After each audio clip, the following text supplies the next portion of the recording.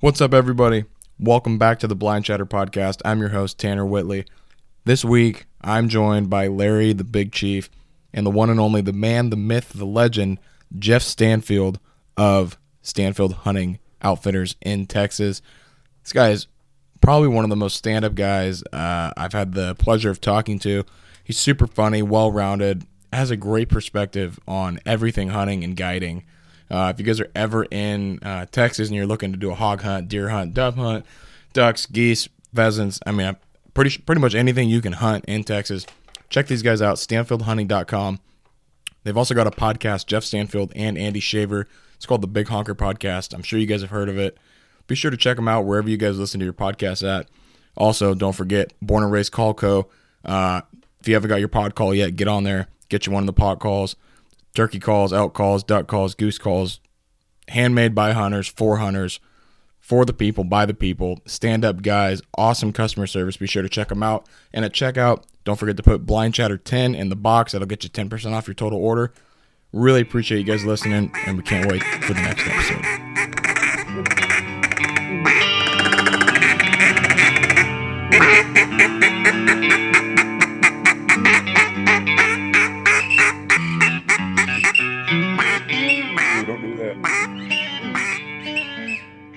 What's up, ladies and gentlemen? Welcome back to another episode of the Blind Chatter Podcast. I'm your host, Tanner. I'm here with Larry. Larry, how you doing, buddy? Pretty good, buddy. How are you? I'm great, man. We're also joined today by people say the world famous Andy Shaver, but I really think it's the world famous Jeff Stanfield featuring Andy Shaver. Jeff Stanfield, how you doing, buddy? I'm doing good. And Andy's the world famous one. He's the pretty boy behind the mic. I'm just the talent. So where'd the world famous handle come from?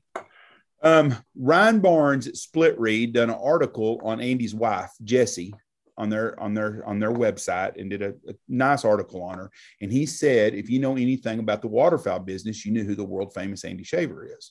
Well, we latched onto that shit. And Andy is the more famous of us. There's no doubt about it. I guess he is. I don't know.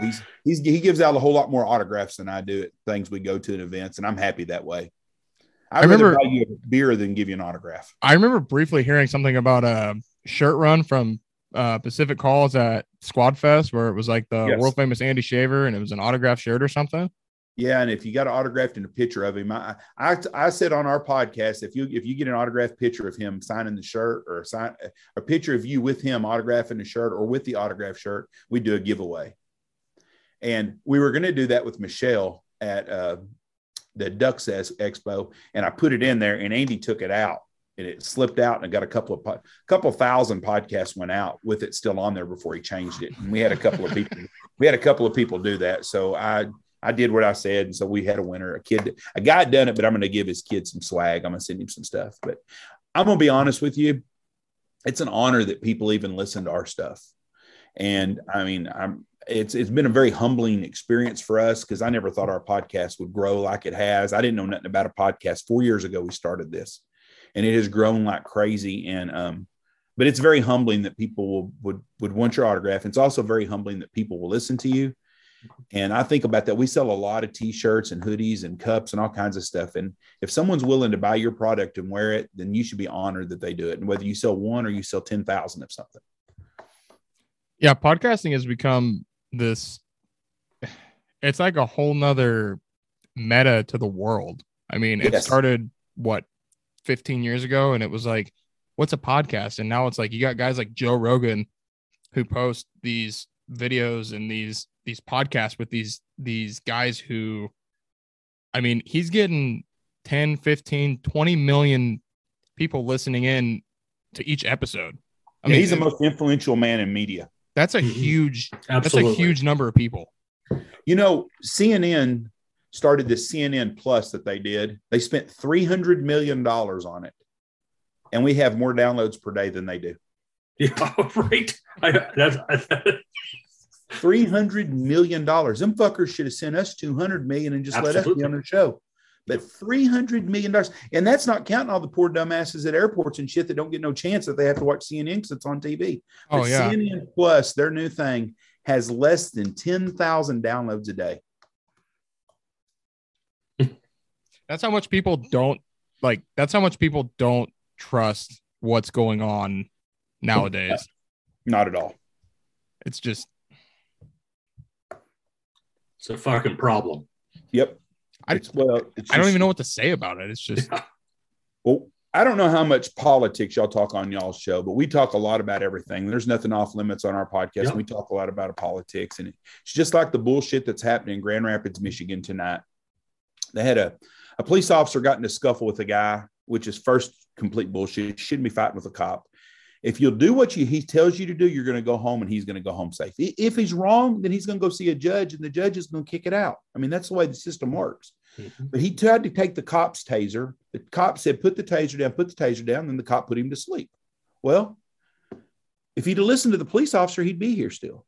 But they want to burn down Grand Rapids, Michigan tonight. And it just floors me that people don't have anything better to do with their time than to find a place to go rob and loot and steal some Nikes. Yeah. I don't give a shit if a police officer shoots my best friend. If my best friend's fighting with a cop, he shouldn't have done that shit. But I'd be damned if I'm going to go burn down my town, some innocent person's business because my dumbass friend wouldn't listen. I read something today that Seattle, Washington, last month investigated 0 sex crimes because they have no people, like 160 or 100 to 200 are put on leave because they're not vaccinated. And then they have they're about half of the staff that they normally have because a lot of police officers just don't want to work in that city. And so they've had to move all these people around, and there was 0 sex crimes investigated last month in Seattle. That's asinine. Absolutely. And if you're a taxpayer and you live in Seattle, you deserve better. And I feel bad for the people in Seattle and Portland and San Francisco that are outnumbered by these dumbasses that live there. But you just keep voting for the same shit over and over. Look at the United States. In 2 years, we've transformed from the greatest place on the earth to our greatest country in the world to we're lucky to be top 10 right now because of Democratic policies. Nothing in between. That's the only reason we're the way we are. We went from great. We got this China virus. They shut everybody down. They locked everybody up, and it showed what a bunch of hypocrites they are for no reason at all. And those poor people that are dying from this, and I feel sorry for the people in Seattle. If I had a daughter and she got raped, I'd be a mad son of a bitch. Absolutely, I'd be in prison. Right. Yeah, and that's right. I'd find the guy. That's the problem we have, though, is we don't have any kind of country justice anymore. Mm-hmm. Everybody turns their cheek. We need to quit turning cheeks and start slapping somebody's ass. I really did like that Abbott out of Texas sent that busload of migrants, the first busload into D.C. That was nice. I want to see that every day. I think they're planning on it. They were planning on doing it for an extended period of time until they see a change, from what I heard. Well, the department, he's not going to change because he's up for re-election. So he's going to stick to it because he gets guys like me get excited when we do that shit. Yeah. The Mexican folks in Texas are turning red anyways. They're turning it. The Democrats have lost their biggest majority of voters in the Hispanic.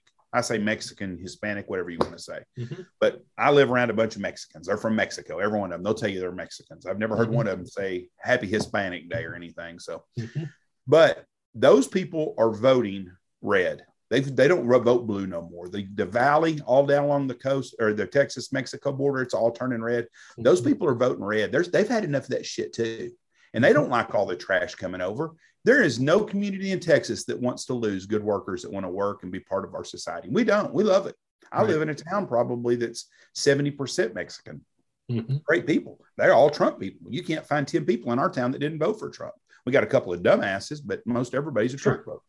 Well, those people, they want to see them buses go up there. Send them some bitches to Martha's Vineyard and put them next to Obama and them. And if you really want something funny, read the comments on Twitter for like NBC or ABC, one of the mainstream medias. And these people, well, I'd rather have a bunch of the illegals live next door to me than Republicans. Yeah, I bet my ass on that, honey. The first time they pull in next door and they move in next to you, you'll be bitching and calling the homeowners association. Absolutely. Yeah. If it's good enough for us, it's good enough for them. I hope they send every one of them up there. Mm-hmm. Yeah, you're talking about COVID and stuff. I mean, it's like they're already talking about, I think, is it Philly? did Philly already go back to Mask. a mask mandate? Yeah. I saw where airplanes are going to May 5th now. I've got a trip at the end of May, and I'm sure hoping they get rid of the mask by then.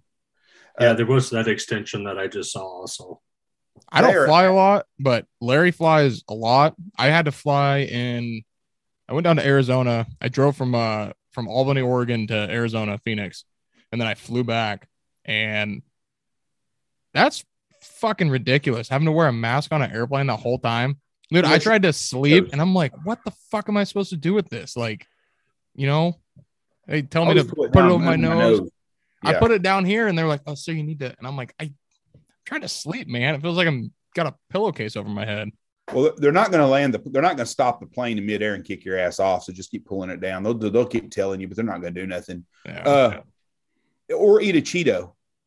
I saw people were starting to eat like lollipops and shit like that. They'd keep it in their mouth the whole time. Like, I can't I'm eating something. And that COVID's a fancy fucking virus. It knows the difference between if you got a lollipop and not. It's going to attack your ass if you don't have a lollipop in your mouth. I did have a stewardess one time. I had a bag of like Cheez-Its, and those airplane ones only have about 7 or 8 inside the fucking package. And I tried to nurse that thing for like an hour and a half. And, and she called me out on it like 3 times. I was like, just let me eat in peace. Somebody said they was on a flight of American Airlines the other day, and in first class, they didn't make the people wear masks, but they made it. My poor boy ass in the back, if they do that shit, I ain't wearing mine. I took mine off 3 or 4 trips ago off the plane. I took mine off in the plane and lady got on to me. And I told her, I said, listen, Biden went to eat at a Mexican restaurant in D.C. and he wasn't wearing a mask. I ain't fucking wearing one. They'll make you inside. I said, no, they won't. I'm in Texas. They ain't gonna make me put shit on. And they didn't. Nobody said nothing to me. I had a bad flight out of Indianapolis back to Oregon. And I had some bad food in the airport and actually puked on myself in the fucking airplane. And it wasn't like a heavy vomit, but it was enough, right? And I threw my mask away and I walked in. This is in the middle of the pandemic. And I walked out of the airplane with no mask on. I walked all through. I was like, I'm going to go to the bathroom and change my clothes. I was like, fuck it. It's like 1:00 in the morning, 12:30 at night. I just beelined it right for the pickup. Nobody said anything to me. I think they saw it was a man on a mission and not to fuck with me or something, because I just went. Let me ask you this. If people were really, really, really worried that mask was going to keep them from getting a disease that was going to kill them or a virus, you don't think everybody would have stopped and hollered at you? Right. Everybody knows it's bullshit. I mean, a fucking diaper over your fucking head ain't keeping you from getting sick. I mean, it's like everybody's wearing those fucking neck gaiters from like those fucking fishing companies. They got like the fishing net gaiters, and it's like, like that's not doing anything. Like when it's cold outside and they're wearing them and they're breathing really heavy and you can see the mist coming out of their, like, that's not doing a thing for you. I don't see anybody. We very seldom see anybody wearing a mask in Texas anywhere. And you also, when you do see someone, you don't want to make fun of them because you're thinking they might really have something wrong, a lung disease or something. Right. Yep. Fibrosis. So you don't want to say nothing, but inside you're thinking, what a dumb fuck. The ones that are inside their car alone is tough. Oh, I saw that today. I saw a lady getting pulled over by Oregon State Police on I-5, and she went out of her way. I had to stop. Like there was so much traffic. I had got over, and like everybody was trying to get over, and we slowed down. I saw this lady reach into her passenger seat, put a mask on, roll her window down to talk to OSP. Like, he's not going to be that close to you. Like, not to mention, he's going to go on the passenger side of your vehicle because you're pulled over on the right shoulder. He's not going to get in the lane of traffic. They go to the passenger side now. So he's going to be a car width away from you. Just take your mask off and talk to the guy, man. Like, it's not. Yeah, it's absolutely gotten ridiculous. It's the world we live in. You West Coast guys have more than we have to deal with. Oh, dude, it's been just how fucking Tanner always votes. Jesus. Right. I'm gonna be in Oregon in the summer. Are you? What part of Oregon you coming to? We're gonna be around Astoria. We're staying in Ocean Shores, Washington for a week. Rented a place on the ocean for a week. Nice. Kids, grandkids, the whole family's gonna be there. But I think we're gonna go to Astoria for the day and probably go to Cannon Beach one day. Mm-hmm. Is that up by what is it, Ilwaco? Like, I don't know where Ilwaco is. Larry, you know where Ilwaco's at? No. God damn it, there's some good sturgeon fishing up there. We're going to be basically where the Columbia River drops into the ocean. Yeah. Yeah, I want to say Oahu is on the northern side of the river. I think it might be in Washington. I'll be right up by there then. Beautiful area. Oh yeah, it's super nice up there. Super nice up there. What part of Texas are you in again? I'm in West Texas, a little town called Knox City. I'm 1 hour north of Abilene, Texas, and 1 hour southwest of Wichita Falls, Texas. The Big Empty. Yeah. What goes on over there? Got a bunch of peanuts. Oh, you mean hunting wise? No, just kind of everything. We have peanuts and we have corn, and all of our everything that's irrigated this year is probably going to have peanuts and corn on it, or a lot of it. They're planting a lot of cotton this year. Cotton is going to be a big game changer for the waterfowl hunting all of Texas and Oklahoma this year, because the cotton prices are sky high. We're in a drought. They can plant cotton a couple inches deeper than they normally do. They can insure it, and if it don't come out, they're going to come out pretty good on the thing. Where they'll be screwed if we get a bunch of rain, and then they'll have to spray it and do all that. So if we do have a drought, there'll be a ton. If it doesn't start raining in the next 4 weeks, you're going to see a ton of cotton. The whole Texas Panhandle. So it's going to change some migration patterns with the birds. Lubbock area, Amarillo. Our area, we still have a lot of irrigated peanuts and corn, so we should be in pretty good shape. But we're not going to have a lot of milo this year. And then I don't expect there'll be a lot of wheat. All our cattle farmers are going to do wheat again, but that's the majority of our crops we hunt on is peanuts and corn and milo on a normal year in winter wheat.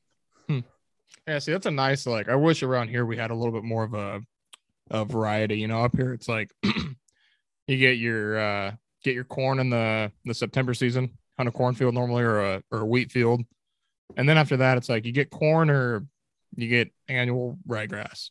That's really it, or some fescue, maybe some widgeon and some fescue or something. But other than that, at least for me, it's like there's not a whole big variety. I mean, sometimes you'll get a random. This year we had a whole field pop up that was all wheat in January. Winter wheat. Right. Yeah, it was all winter wheat in January. All green about this tall. Yeah. That's what we have too. And then they run the cattle on it. On a wet year, they'll run cattle and grazing. So you're hunting in wheat fields that got cattle on them. That's the way it is down here. But that's what we're going to be hunting off of here, is going to be the grains. We have a lot of cotton. Cotton, you don't get any use out of at all. I mean, we don't get any hunting out of it. I'm not a big fan of the cotton. So you're born and then now you're here. So what happened in between to get you where you are now? What made you get into the outfitting business, and really what made you start kind of the podcast that, like we talked about before the mics got hot, it's kind of starting to pick up some speed on you? I started in the hunt business. I was born in Wichita. I've lived in Wichita Falls my whole life. And my dad was a fireman in Wichita Falls, and they worked 1 day on and 2 days off. And he learned how to waterfowl hunt on his own. He hunted his whole life, grew up hunting and stuff. But he grew up in southeast Kansas, in the area around Buffalo and Chanute, that right now is real famous for a lot of ducks and geese. But when he was growing up there, they didn't have a lot of ducks and geese. And so he grew up in the early 60s. Him and my mom got married. My dad played music all over the United States, and then he joined the fire department, got a real job, 2 little boys, me and Tony. And he hunted. He taught himself how to waterfowl hunt, and I learned right along with him. Me and Tony did. Well, when I got out of high school, I didn't know what I wanted to do. I was headed basically going nowhere. I went to school some. I worked. I didn't know what the hell I wanted to do. And I was going to school, and I had a lease out here that we hunted on. It wasn't a lease, because lease you had to pay to hunt. It was a free place to hunt. And it was like everything else back then. You could just knock on a door and get a place to hunt. We had an area that we hunted that nobody else hardly hunted, and knocked on doors and got permission to hunt. And the guy let us hunt. We hunted for about 3 weeks. And he called me up one day. It was right after Christmas. And he told me we couldn't hunt no more.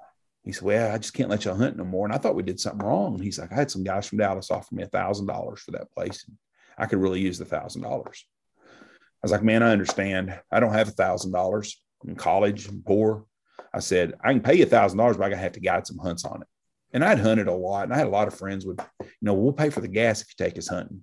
So I told that guy that, and he told me I could guide on it. And I ran an ad in the Dallas paper, and I had a job. I had a really good job. I worked for the United States Air Force at their base at Wichita Falls at Shepherd Air Force Base. And I had a civil service job, and I worked in the sports department. I took care of kid basketball and football fields and all that shit. And I had a really cool boss, and he let me kind of do what I wanted. I worked my own hours around my college schedule. And I put an ad in the Dallas paper. I come home that day and I had a call from a guy from Montana, and I charged $90 for a hunt. And it was one guy. Gas was priced 85 cents a gallon. And I drove 2 hours. Speed limit was 55 miles an hour. Then I drove 2 hours to meet this guy to hunt. Me and Dad took him out, and the guy paid me $120. And I made a $30 tip. Now, at that time, I could go to a bar in Wichita Falls that I used to frequent quite often, and it was $5 to get in, and you could drink free till 11 o'clock. $30 was a lot of money back then. So that was my tip.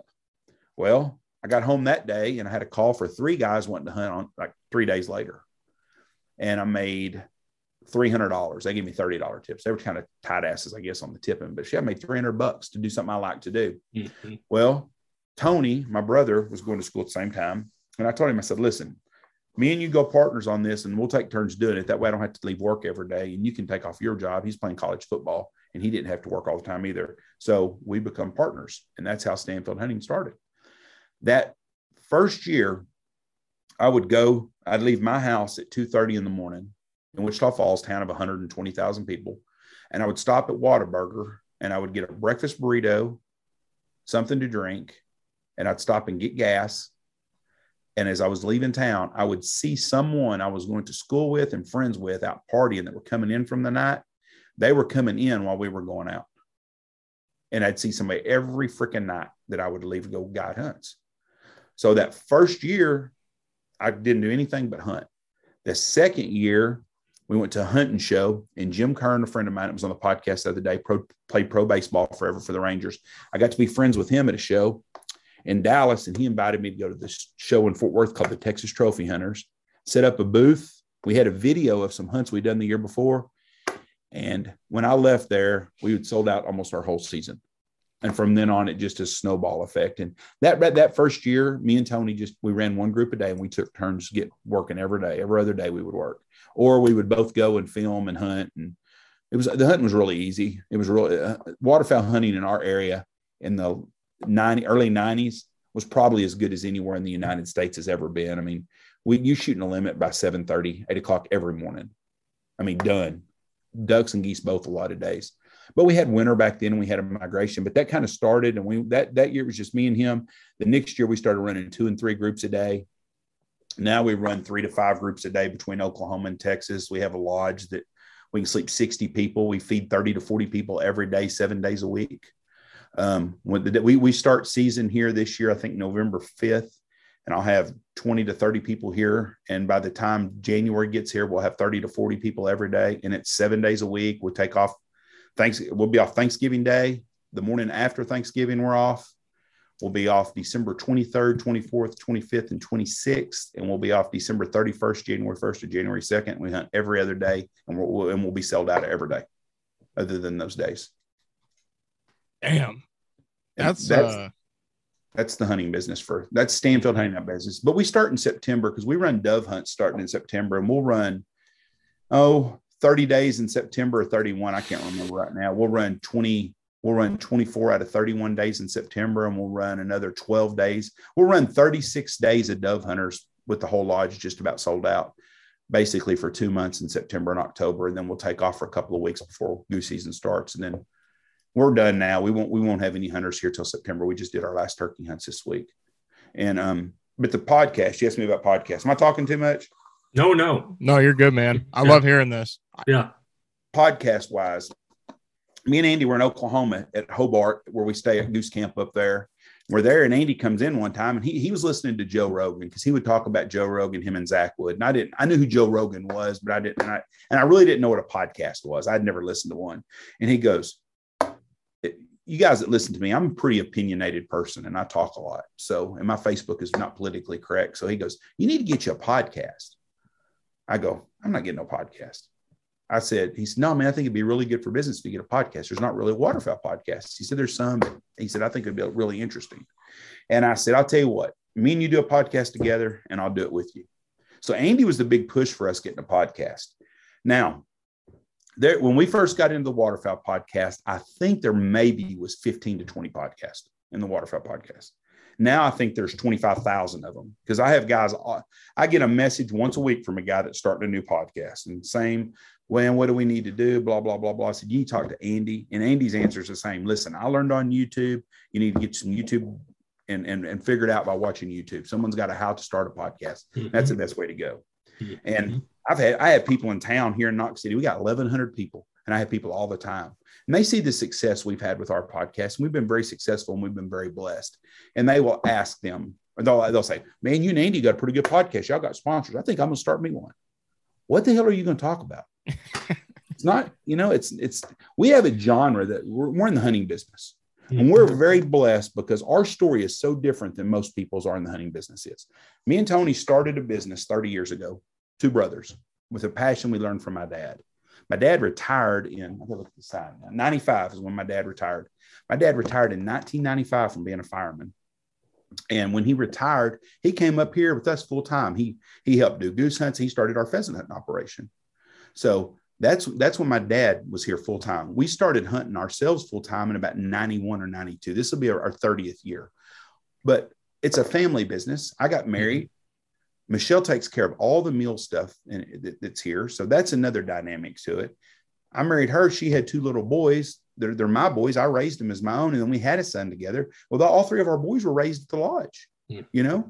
Payne, our youngest one, and Zach, they don't ever remember, I don't think, not having the lodge in their life. Andy may remember a little bit. I married Michelle when he was 8, but his whole life has been around here. He's 25 years of his life has been at the lodge. Our youngest son, Payne, is 23. I'm horrible with that. 23, 24 years old. He never didn't know anything about other than being in a lodge.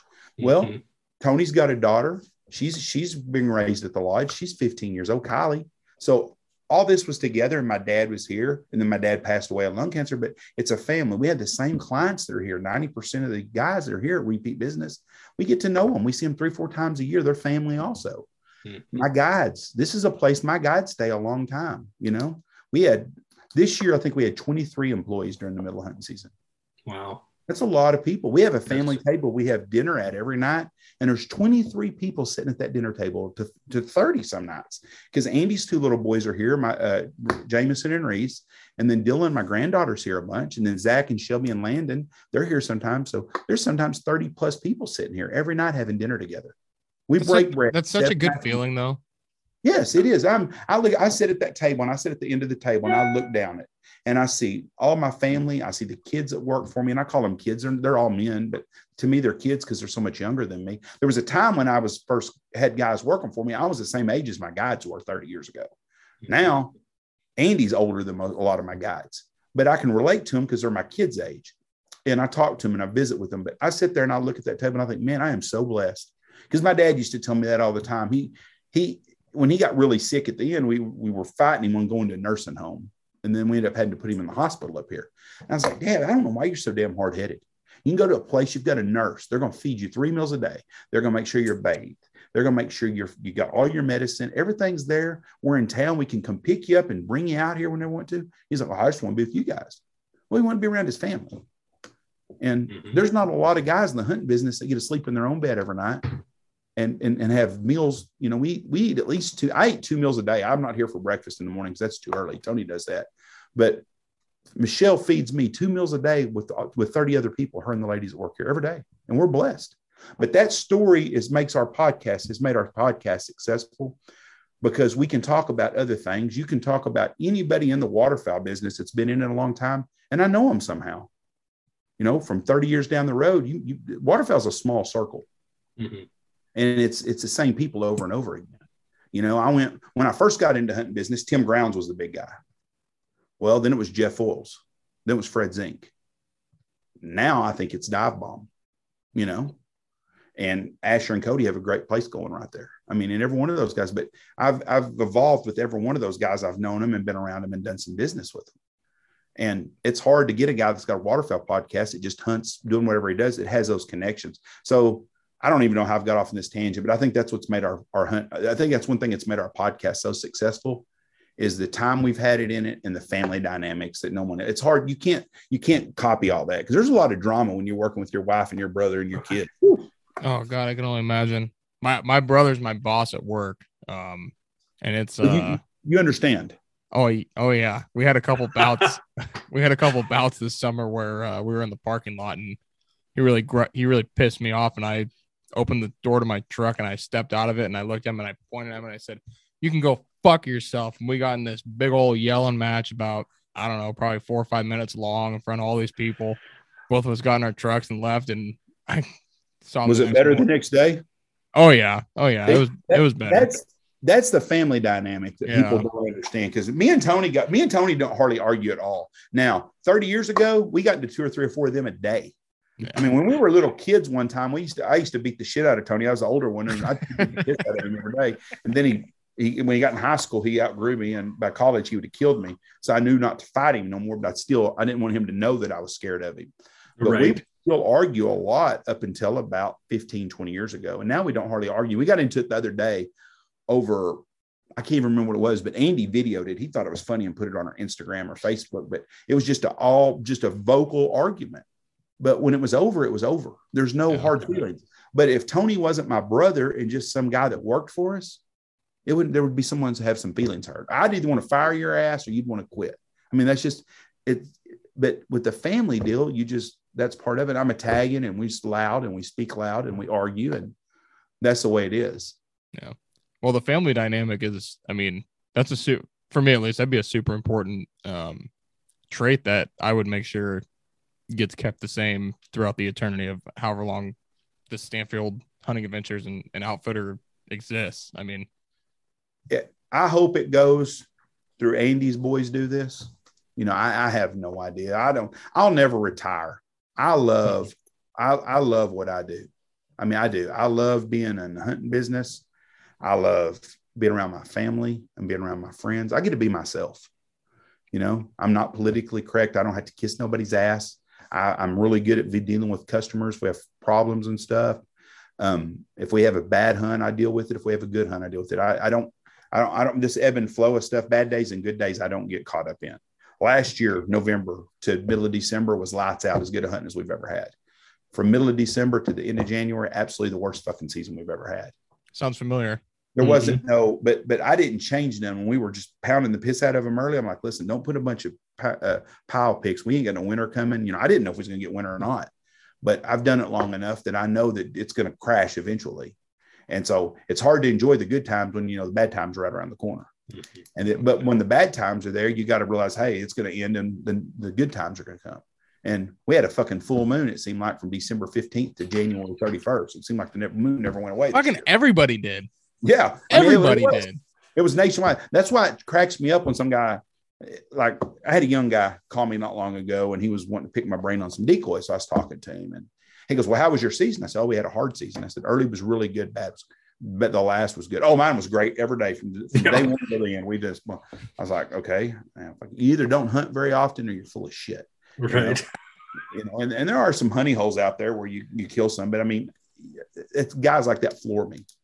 Or the guy that stops me at a gas station and he does 2 guided hunts a year, and he'll come up, I do the same thing you do. And then he tells me what I do. And I'm thinking, dude, you're hunting within 30 miles of me. I've never heard of you. I don't know who you are, which doesn't mean nothing. But usually anybody there's 3 guys out here that hunt. I know them really well. And we do business together back and forth and all kinds of stuff. And I'm thinking, I don't think you have a clue. Hunting twice a year is not the same thing as hunting 7 days a week, running 4 and 5 groups a day. It's a different animal. But it's just crazy. And he had 2 good hunts. He was telling me how great a season he had. He'd hunted 2 times, and best season we've ever had. Yeah, all 7 of your clients had a great season. Good for you, buddy. I'm proud for you. You know, we got a bunch of guys running around the valley like that here too, where they just never have a bad day. Every day is a great day to be a waterfowl hunter. Yeah, I used to have a guy that guided out here, and he'd tell me that shit. Well, first of all, we all hunt in a 10-mile circle, so you hear everything going on. And he would tell me all the time, yep, done at 8 o'clock this morning. I drove about 10:30 going back to I had to go to Haskell and pick something up. I saw you in the spread still at 10:30. Why do you lie? You know? Right. You know, it don't do you no good. We all know. There's eyes everywhere. You're sitting next to someone. You know, our fields, there are days that we hunt a quarter to half mile away from each other. Now, when I'm telling people, and I have people that don't really believe this, there's 3 outfitters that hunt in our area. When I say we work together, we work together. I usually know By 5:30, it's dark by 6 in the wintertime. By 5:30, I usually know where everybody's hunting at. Everybody. The other outfitters, we talk.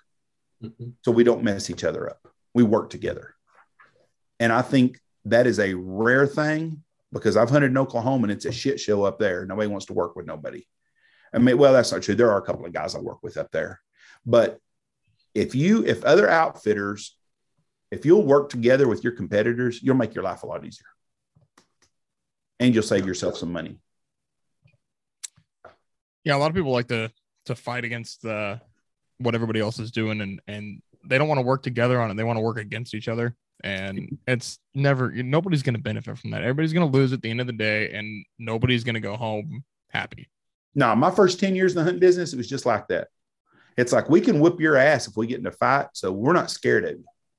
Well, as you get older, you realize you're old, and probably one of them young guys are going to whip your ass. Or you just get smarter, and you realize it's not worth it, you know? Right. Yeah. And nowadays, somebody don't want to fight. They want to shoot somebody.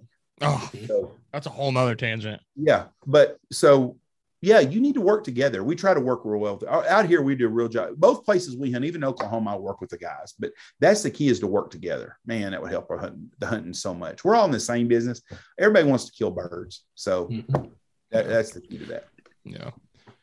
So we've talked about the Big Honker podcast. We talked about your come up. What do you do? Do you only do the outfitter thing? Do you have a day job other than that? No, I haven't. Well, I am a judge in a small town. You're a judge. I'm a judge, and I have court once a week, a couple hours. I do warrants.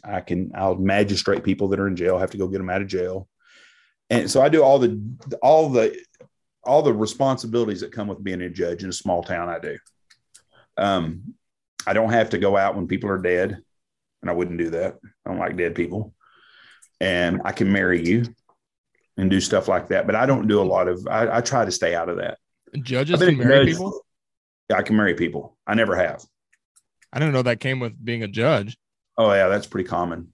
What the, so you're telling me the guy, so you're telling me if I get a Dewey. People getting married at the courthouse, right? I mean, that's all the time. That's what happens, oh, right? Shit, that's right. Come on, Tanner, you know. I know. Fucking God, I'm an idiot. But I've avoided that. So Blake asked me to marry him and Emily. I think that's what he told me, but I don't know. I need to check if I can do that in Nebraska. But I think I'm going to retire as being a judge pretty soon. I've been a judge for 14 years now. I'm ready to be done being a judge. You've probably seen some shit, some weird stuff come through there. Some real fucker. You see some of the same weird fuckers all the time. Most of the people that you have your clientele. Yes, you do. And it's passed down from generation to generation. Majority of the people I see are good people that just done something stupid once in their life. I mean, I'm not dealing with a bunch of, I'm not dealing with downtown Baltimore and all the bullshit they go with. It's a country town, and we have the same problems that a big city has, just a lesser degree of it. And I've had some things I've had to deal with that makes you feel bad. I mean, and I've had some people done some really bad things I felt really bad for them for, because they were good people. They just done some dumb things. Mm-hmm. I don't send people to prison. I put them in jail, big difference. Mm-hmm. I can send them to jail for a week or two, and set their bonds, or they stay in jail for a while, but they're going to go to a big court when they're going to go to prison for a long time. Right. Being a judge in a small town isn't easy, because you can't get your feelings hurt. I've been called a motherfucker more than once. I have too. Makes you feel any better. Yeah. But I got called a lot before I was a judge. I got called, so it wasn't nothing new to me. Yeah. People are disrespectful now more than they used to be. People would come into court and they would shake your hand and they'd sit down and yes, sir, no, sir. Same way I would be if I went to court. Yes, sir, no, sir. When I have went to court, I've gotten speeding tickets many times in my life. Yes, sir, no, sir. Yes, sir, I'm sorry.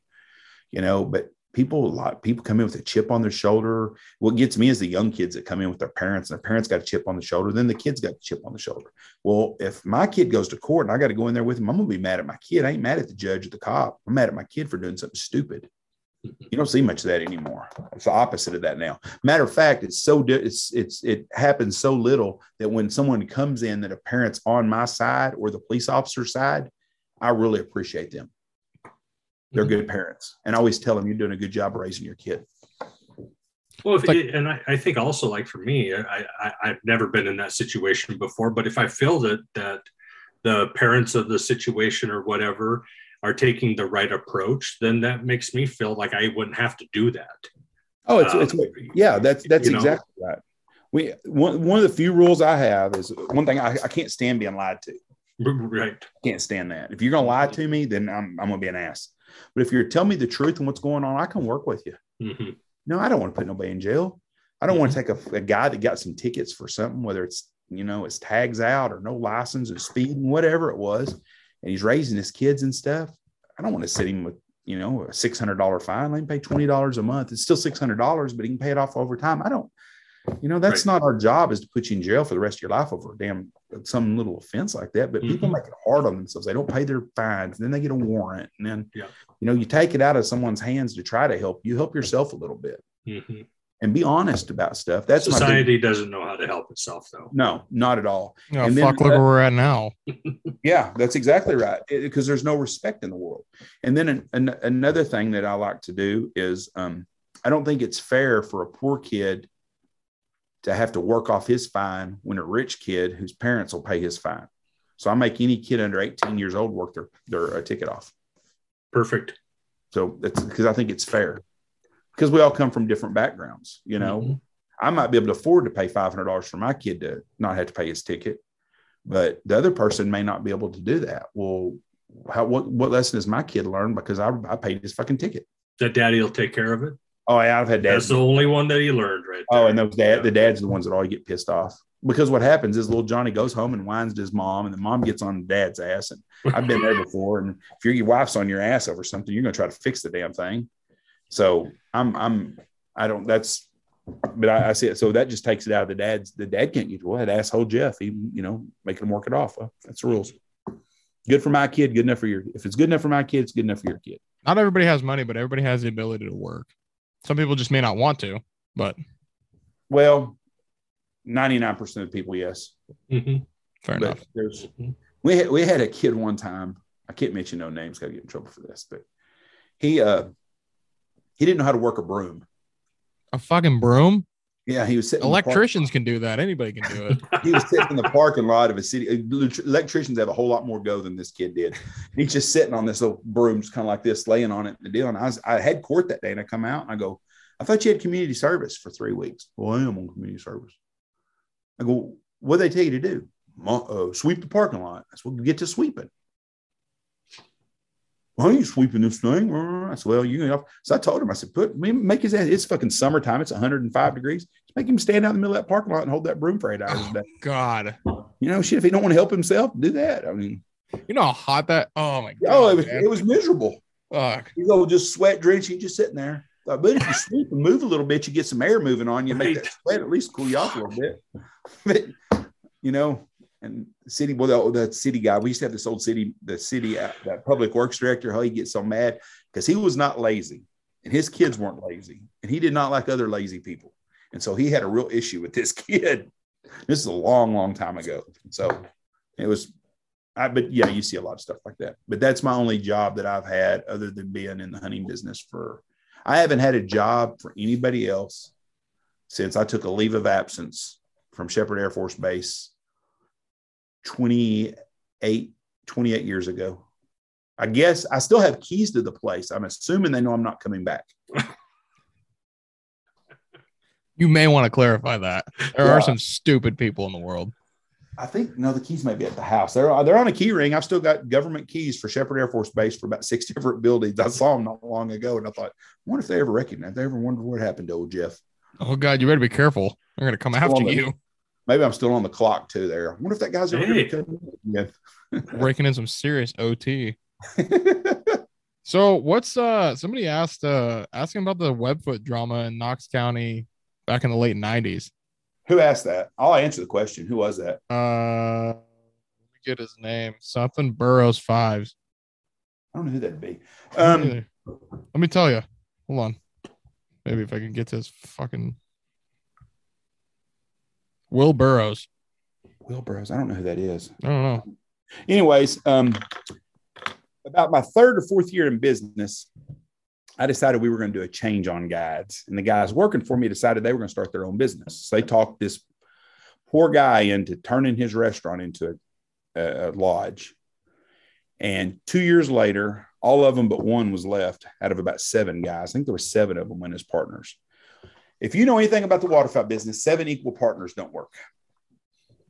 And they started their own business. And I'm still here 30 years later, and they're gone. Now, Webfoot's been purchased by another guy or two, and now Roger owns it. Roger's a good guy, and we work together. And he's at the same place. The poor guy that owned the restaurant, he lost the restaurant, and it was a complete fiasco for them guys over there. But guy that they ended up with it ended up shooting himself, and he survived. And I'm trying not to say nothing really bad about anybody. Sure. Guys went out of their way to try to screw me over or screw us over, and it didn't work. And, competition. Yeah, competition makes you better. But that was the drama with Webfoot. They started as a spinoff of us, and then off of them, Blackfoot came off of Webfoot. And I mean, it's just but we're still here. But that's the drama deal of it. The guys started their own business. We weren't having them back anyway. So it was kind of a weird deal, but it turned out better for me. The best thing ever happened to us. 7 guys, equal split. As far as I think there was 7, there might've been 8 of them. That's a lot of hands in the cookie jar. Mm-hmm. Yeah. And there's a lot of drama there. God almighty. One of my favorite people was one of the guys. He still is. I like him. Matt Sullivan was one of them. And Matt's a funny little bastard. God, he's funny as hell. And he was 18, 19 years old and just, wanted more than what he was doing as a guide. He made good money working for me. They wanted to do their own thing. It just didn't work. Yeah. And it was just, there's not a manager, and then the guy that ended up with it was the worst person of all of them that could have had it. And hunting's a cutthroat business, but I realized a long time ago, you're not going to put people out of business in the hunting business. I mean, if they can get clients, and they take care of their clients, they're going to stay in business. And I think they thought they were just going to go and open up their doors and all my customers were going to go to them. And they got a bunch of customers because they hunted with them. They know them. Every client that you have in the hunting business, if you run a big operation, Tony Vandemore, for example, Tony runs a big operation in Missouri. I doubt that Tony knows more than 20% of his clientele because he deals with the guy who pays the bill. Let's say that Halliburton, customer client of mine, they come out and they spend a bunch of money a year with me. Well, I know the guy that pays the bill for Halliburton. I don't know all the customers he brings. Now, sometimes one of them will end up booking a hunt on his own and I'll get to know him. Well, say Tony does the same thing at Habitat Flats. He knows the guy that's paying the bill probably, and maybe one of the other guys, but he doesn't know all 8 people in that group. But that guide that spends 3 days with those 8 people, they get to know those 8 people pretty well. And so guys like that, and they say, well, I'm going to start my own business. I'm like, well, hell, we'll go hunt with old Bubba here. We hunt with him every year. We like old Bubba. He treats us good. Well, then Bubba goes somewhere else. It's not the same thing. Why don't we hunt that place? Well, that's Tony's place, Yeah. Well, about that. Well, that's Tony's place also. We didn't get the leases. We just got the customers. So that's kind of what happened. But I don't have any hard feelings. Best thing ever happened to us. That was a good question. But that's going way back too. That's old school. Yeah, he sent that and I saw it earlier and I'm like, I don't know, this one sounds like it's got a little background to it. So I was kind of interested in hearing that. You can ask me anything. I'm an open book. I don't have nothing to hide. What's the enchilada incident with Josh Stoner? Well, that was this one. This one I think I know about with Josh and Mikey. Yeah, I think I've heard this. Mikey, I like Mikey a lot. I still do. I really do. I enjoy Mikey. Mikey and me will be friends until one of us is dead. I mean, we're going to be friends for a long time. We periodically talk and text. I like the kid. He's just a kid. And Josh is a great guy, a great friend. He's family also. Stoner's a little grouchy sometimes. And I'm not taking up for Mikey on this, but Stoner can get kind of grouchy. He gets grouchy sometimes. And anybody that knows Stoner's a great guy and easygoing. When he's grouchy, he's a fucking grouchy ass. Well, he was grouchy. We were playing cards one night. As grouchy as he probably was losing that night, if I'm guessing.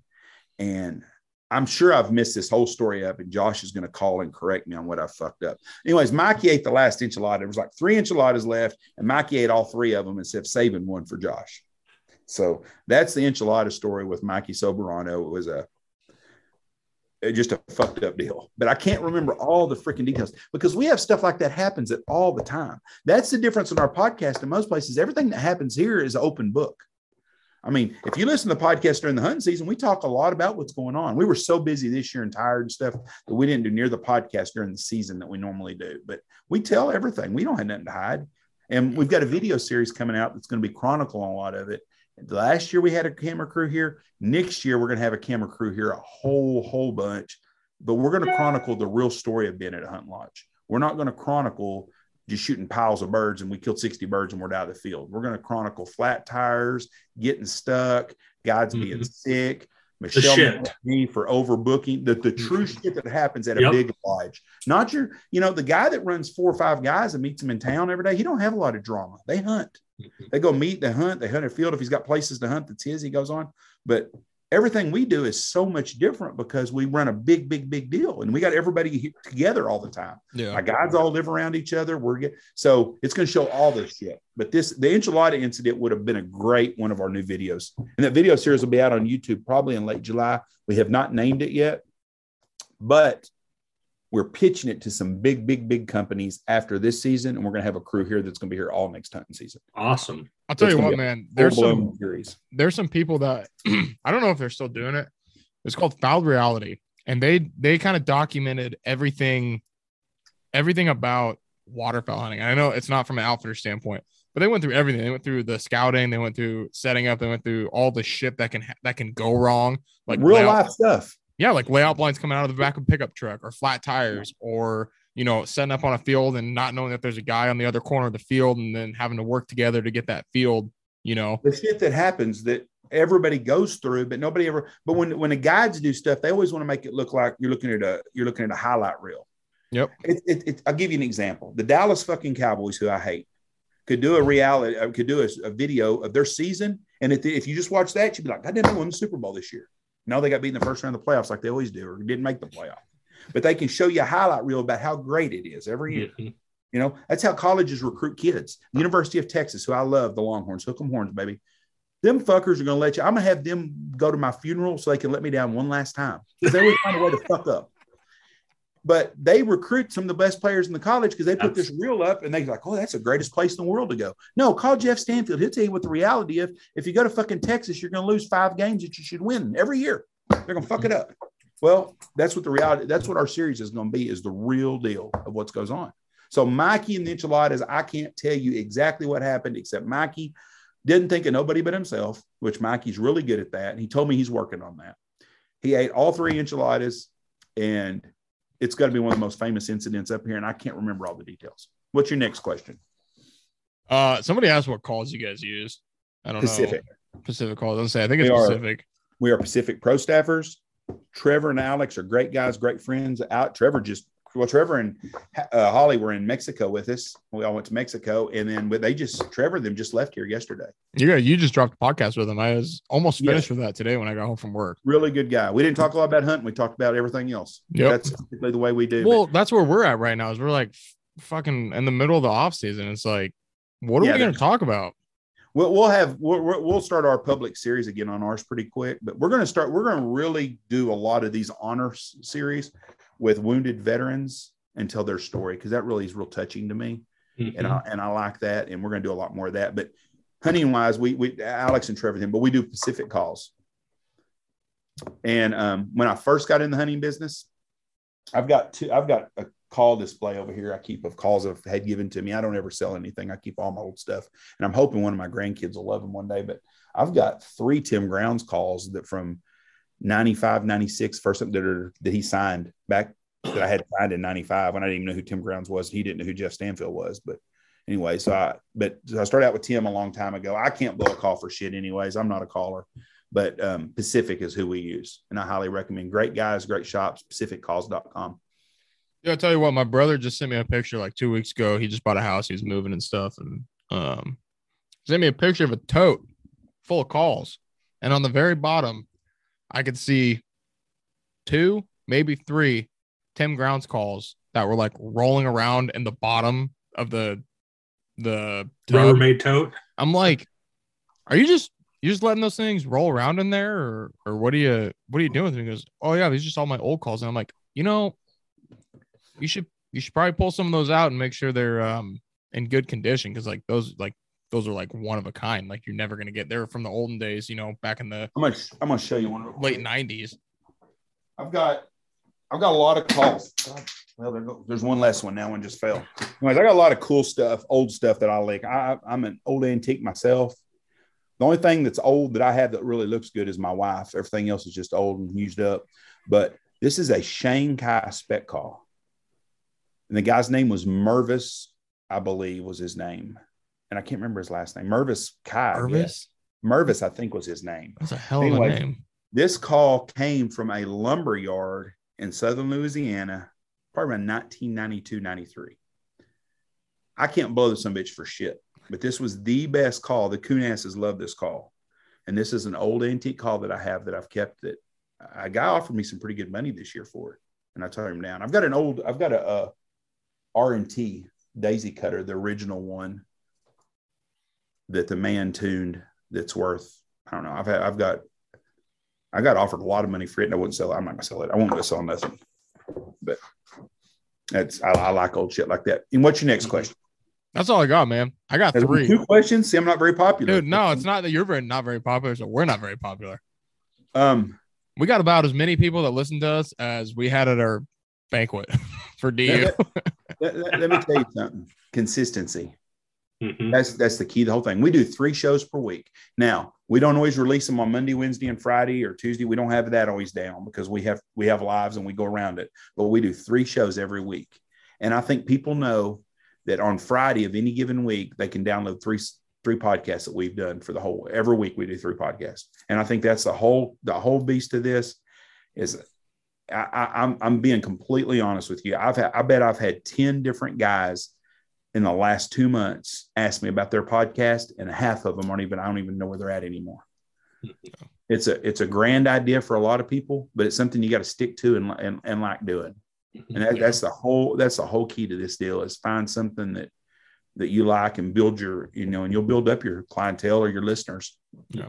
That was kind of my thing when we started this was, there's not a lot of West Coast waterfowl podcasts. I mean, you got a lot of elk hunters, a lot of deer hunters, a lot of fishing guys, but you don't really got a lot of people around here talking about waterfowl. You got some guys in Idaho, a couple guys in Wyoming doing it, but other than that, like there's nothing over here for it. And the West Coast of the U.S. is such a unique place for waterfowl. Like you can't get this experience anywhere else, really. Like the amount of birds that we have and all that. I mean, it's crazy, and it's too bad that I'm not more versatile in the waterfowl world because I could talk about this every single day. If me and Andy have talked about our top 5 places to hunt in the United States, if I could pick anywhere to go in the U.S., I would go hunt at Moses Lake, Washington with the boys from Pacific. That would be my number 1 place. I get invited to go all over. I can't go during hunt season. I think sometimes people invite me knowing I can't go, but they just offer it to me. But I get invited all the time. I could go every week, 7 days a week from September 1st till the end of season and go hunting at a great destination. I get invited everywhere, and I can't go. But Moses Lake, Washington would be my number 1 choice. I'd love to go shoot some sea ducks. I think that would be fun. And hopefully not Harlequin, because you can't do that shit anymore in Washington. They shut it down. But I would love to go to the island that was attacked, Dutch Harbor. I would love to go up there and hunt. And I would like to go to Moses Lake, Washington to hunt. I would like to go to Idaho. Alex Langbell, my friend from Gundog Outdoors, has invited me to come up and hunt with him in Montana on his place. I would absolutely love to do that. I'm going to try to maybe do that in late October, early November before we get going. But there's a lot of places like that. But the northern U.S., with the migration patterns that we haven't had the last couple of years, that's the place to go. And we're going to have winter again one day.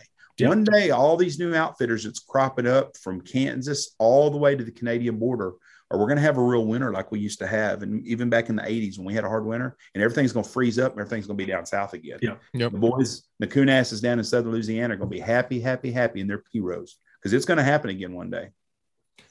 Yeah, I'll tell you what, I've never drove through the Sacramento Valley of California, which Sacramento Valley, I'm sure you're aware, is like one of the Yes. meccas for Yes. waterfowl. I drove down there the 2nd of February and I almost shit my pants. There's so many birds down in the Sac Valley, between the Sac Valley and I think it's Los Banos.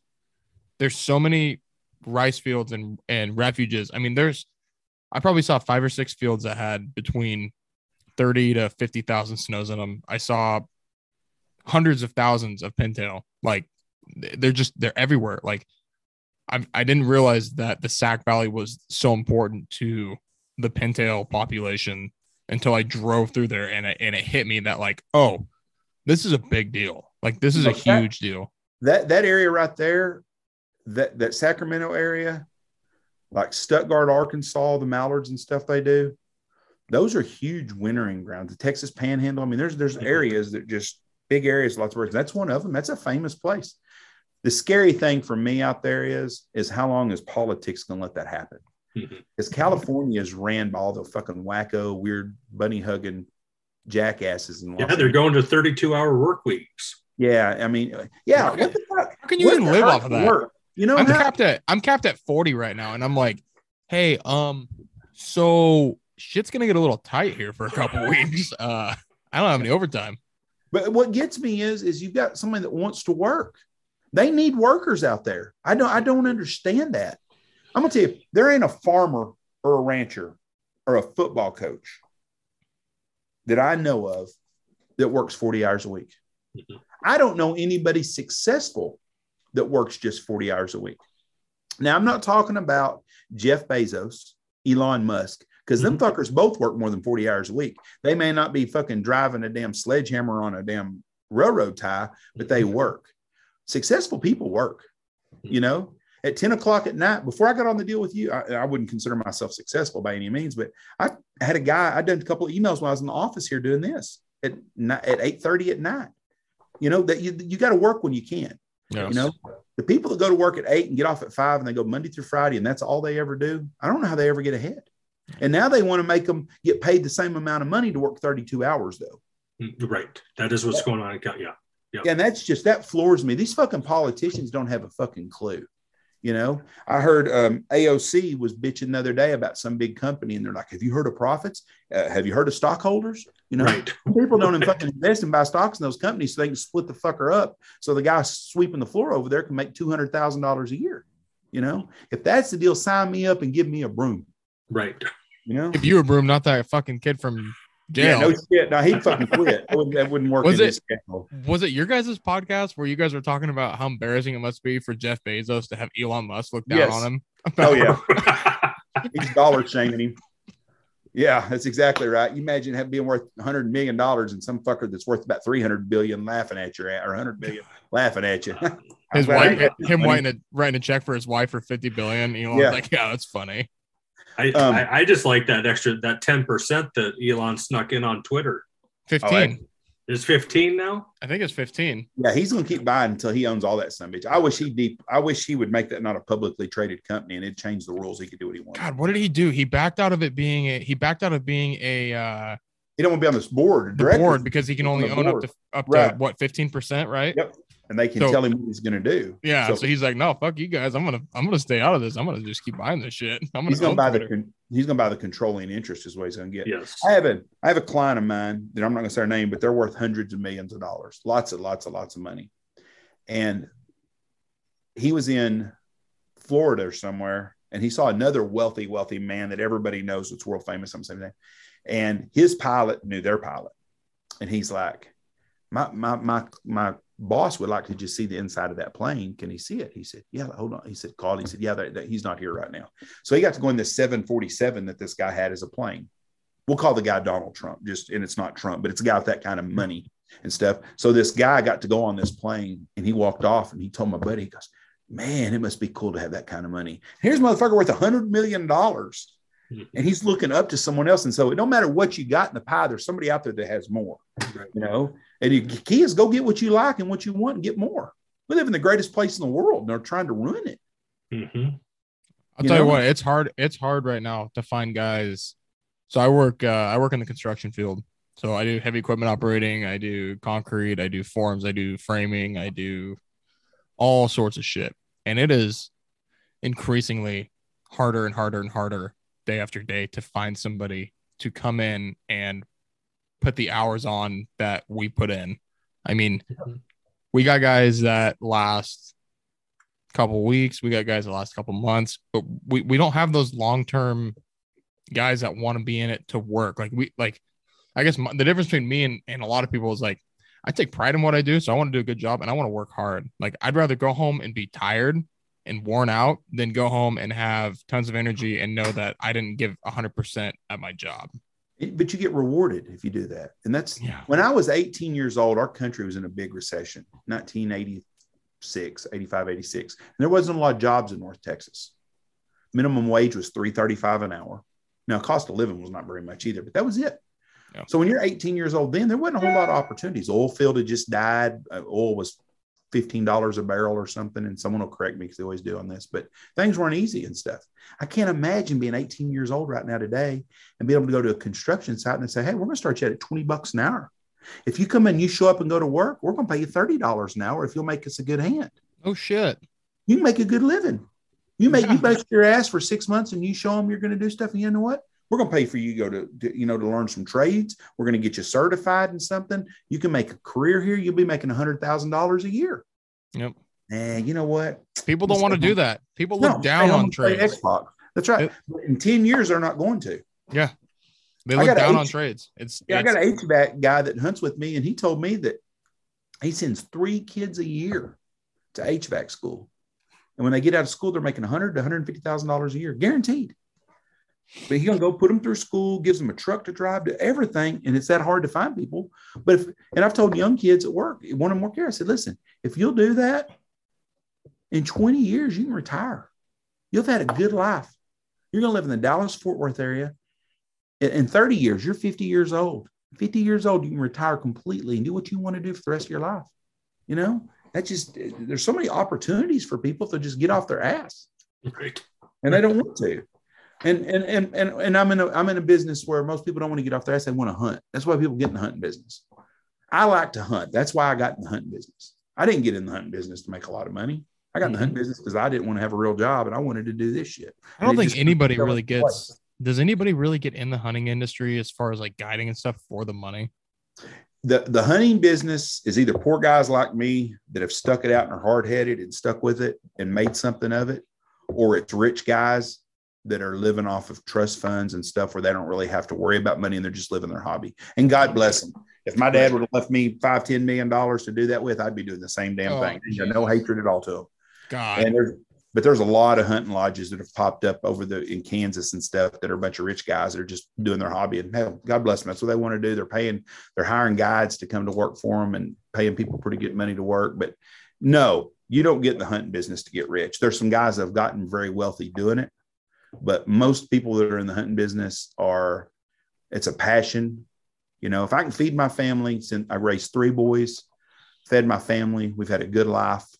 I get to travel and do things. I get to do basically what I want to do, basically 6 months out of the year. That's a pretty good trade-off. I've had some really good job offers as salespeople for companies and some management positions, but I don't want to do that. I like what I do. I like working for myself and my family. There's a lot of freedom to be had when you're self-employed. Absolutely. But I don't know very many rich people I don't know a guy that's gotten in the hunting business poor that's flying a private jet. I know some guys that have a private jet that own some hunting business and hunting lodges and hunting land. But yeah. Not the other way around. It's usually the flip side of that coin. Yeah. I have some mineral rights on a couple of places and I've never hit oil on any of them. And there's some new stuff coming and they're talking about big oil really close to where we are. And I'm hoping it hits it and stuff. And I thought, boy, if I had made about 10 million a year, I'd be a worthless fucker. I'm telling you. Oh, Jesus, man. But you know what I'd do? The same thing I'm doing. Right now. Yep. I'd be doing this right now if I was making 10 million a year in the oil business. Right? I'd be doing the same thing because it's what I love to do. I might buy me a sprint car, though. I've always wanted to own a sprint car. I think that'd be fun shit. Not for my fat ass to drive. I'd hire somebody else to drive one, but I always thought it'd be cool to have a World of Outlaws sprint car. Yeah, that'd be some cool shit. But I would do the same thing I do now. I mean, I would. And I think that's pretty good when you go through life. My dad died a poor man. He never had any money his whole life. He had tons of memories, tons and tons of friends. I think my dad died about as happy as anybody I've ever known. He didn't have a lot of regrets. He had a saying, he just wished he'd have done more of it. And that's a good thing to go through life as. Absolutely. So, that's a great way to think about everything. You can't take your money to the grave, but all your memories, all the things you got to do in life, I mean, that's permanent. Nobody can take that away from you. Right up here, I've been all over. I've done things. I got lots and lots of friends. Life's good. I can't, I got a lot of friends of mine that I got one of my best buddies, a very, very successful attorney. Well, I've had a whole lot more fun life than he has. Right. A whole lot more fun than he has. And I got a lot of stories on him, make his wife jealous, probably. Oh, fuck, Jeff. I tell you what, man, we're down to our last few minutes here. This is our second set for everybody that's not going to be able to tell from the cut I'm going to have in the middle of this podcast. This is our second set of 40 minutes with Jeff Stanfield. I tell you what, man, I think we're going to have to have him on again. Yeah. You just call. You're a one of a kind guy. I don't know if anybody, I'm sure somebody's told you, but you are a one of a kind guy. And I don't care who called you a motherfucker or anything like that. You got a spot on the top of my contact list. Well, I appreciate that. My wife calls me an asshole quite often. So I am, mine does too. And I'm wondering if it's not just a guy thing. I think it's a waterfowl thing. We've been married a long time and I'm married way over my head. Michelle is a huge part of this business. She makes a lot of things go here in this business. She takes care of a lot of things and she's taught me a lot about customer service because I overlook a lot of things that she'll say something, you need to, and I'm always the same way. I'm hard-headed. God damn, I ain't got time for this shit, blah, blah, blah. But I think about it and I think later about it. And if it wasn't for Michelle, I probably wouldn't have ever achieved what I've achieved. And that's the honest truth. And my brother is the same way. He takes care of the outside stuff. And we're a team. I get a lot of publicity now, me and Andy do, because of the podcast. And it's a team effort. But I appreciate that. And I'd love to be on with you guys again. I've enjoyed yourself. And I'm just who I am. I don't think I'm any different than anybody else is. I tell you what, man, you got a spot anytime on the show you want. Anytime you get bored and you want to come on and just talk the talk, you send me a DM. I'll be in touch with you. Larry and I both stay in touch. Yep. And you've always got a spot on the Blind Chatter podcast. And two consistent listeners. Yes. Good. I appreciate that very much. Yeah. We're beating CNN today. Good for you guys. We're not, but one day, if you stick to it, that's the key, is sticking to it. Yeah. Stick to it, be consistent, and you'll get there. So you just keep striking out. I appreciate you guys very much. I wish y'all the best. If I can do anything, if we can help you out anyways, please let me know. And if you'll send me a link to this, I'll share this on my page. Oh, I'll definitely send you a link, man. Everybody that's listening, this is Jeff Stanfield, the co-host of the Big Honker podcast with the world famous Andy Shaver. You can find Jeff Stanfield online on Instagram at jstanfield68. Do you guys have a page for the? We do not have an Instagram page for the podcast. People ask me about that all the time. I don't know who the hell's going to take care of it. Andy, we got all this shit going on, all that. But fucking put it on Andy. Just make him. Well, he's got his hands full. He does. He edits 3 shows a week, and he's got 2 boys and coaching sports. We're not big enough to have a full-time social media person, but we're getting close to it. And so that might happen probably. It depends how this new series goes. If we get a contract with Hulu or Netflix or anybody on our new series after this year, then we will have a full-time person working doing social media. But who knows if that'll ever happen? That could be just a pipe dream, but you got to have dreams. Got to have dreams, man. You got to stick with it, but appreciate it. And I do need the shout outs on Instagram because Andy's ahead of me on counts. And we talked about this the other day on the show. I just want to get one more person in to follow me, and I'm way behind, so I can just talk shit. I'll tell you what, jstanfield68 on Instagram. If you're listening, go give him a follow. I'm sure you post updates about the Big Honker podcast on there when new shows come out, all that jazz. With following Jeff, go follow Andy Shaver. I'm not even going to give out his Instagram handle. You can give it out. No. You guys got to go search for it. You guys got to work hard for it. Well, yeah, look us up on Instagram, Facebook. Podcast comes out 3 times a week, the Big Honker podcast. We are going to have a lot of giveaways coming up pretty soon, too. We're going to have a lot of stuff. We're going to give away a lot of swag. We got some really cool stuff coming up. Check us out and stanfieldhunting.com if you have any questions. Guys, I appreciate it very much. I wish y'all the best. Tanner, Larry, thank you, sir, very much. God bless y'all both. Jeff, Thank you you. take care, man. We'll be in touch. Thank you, sir.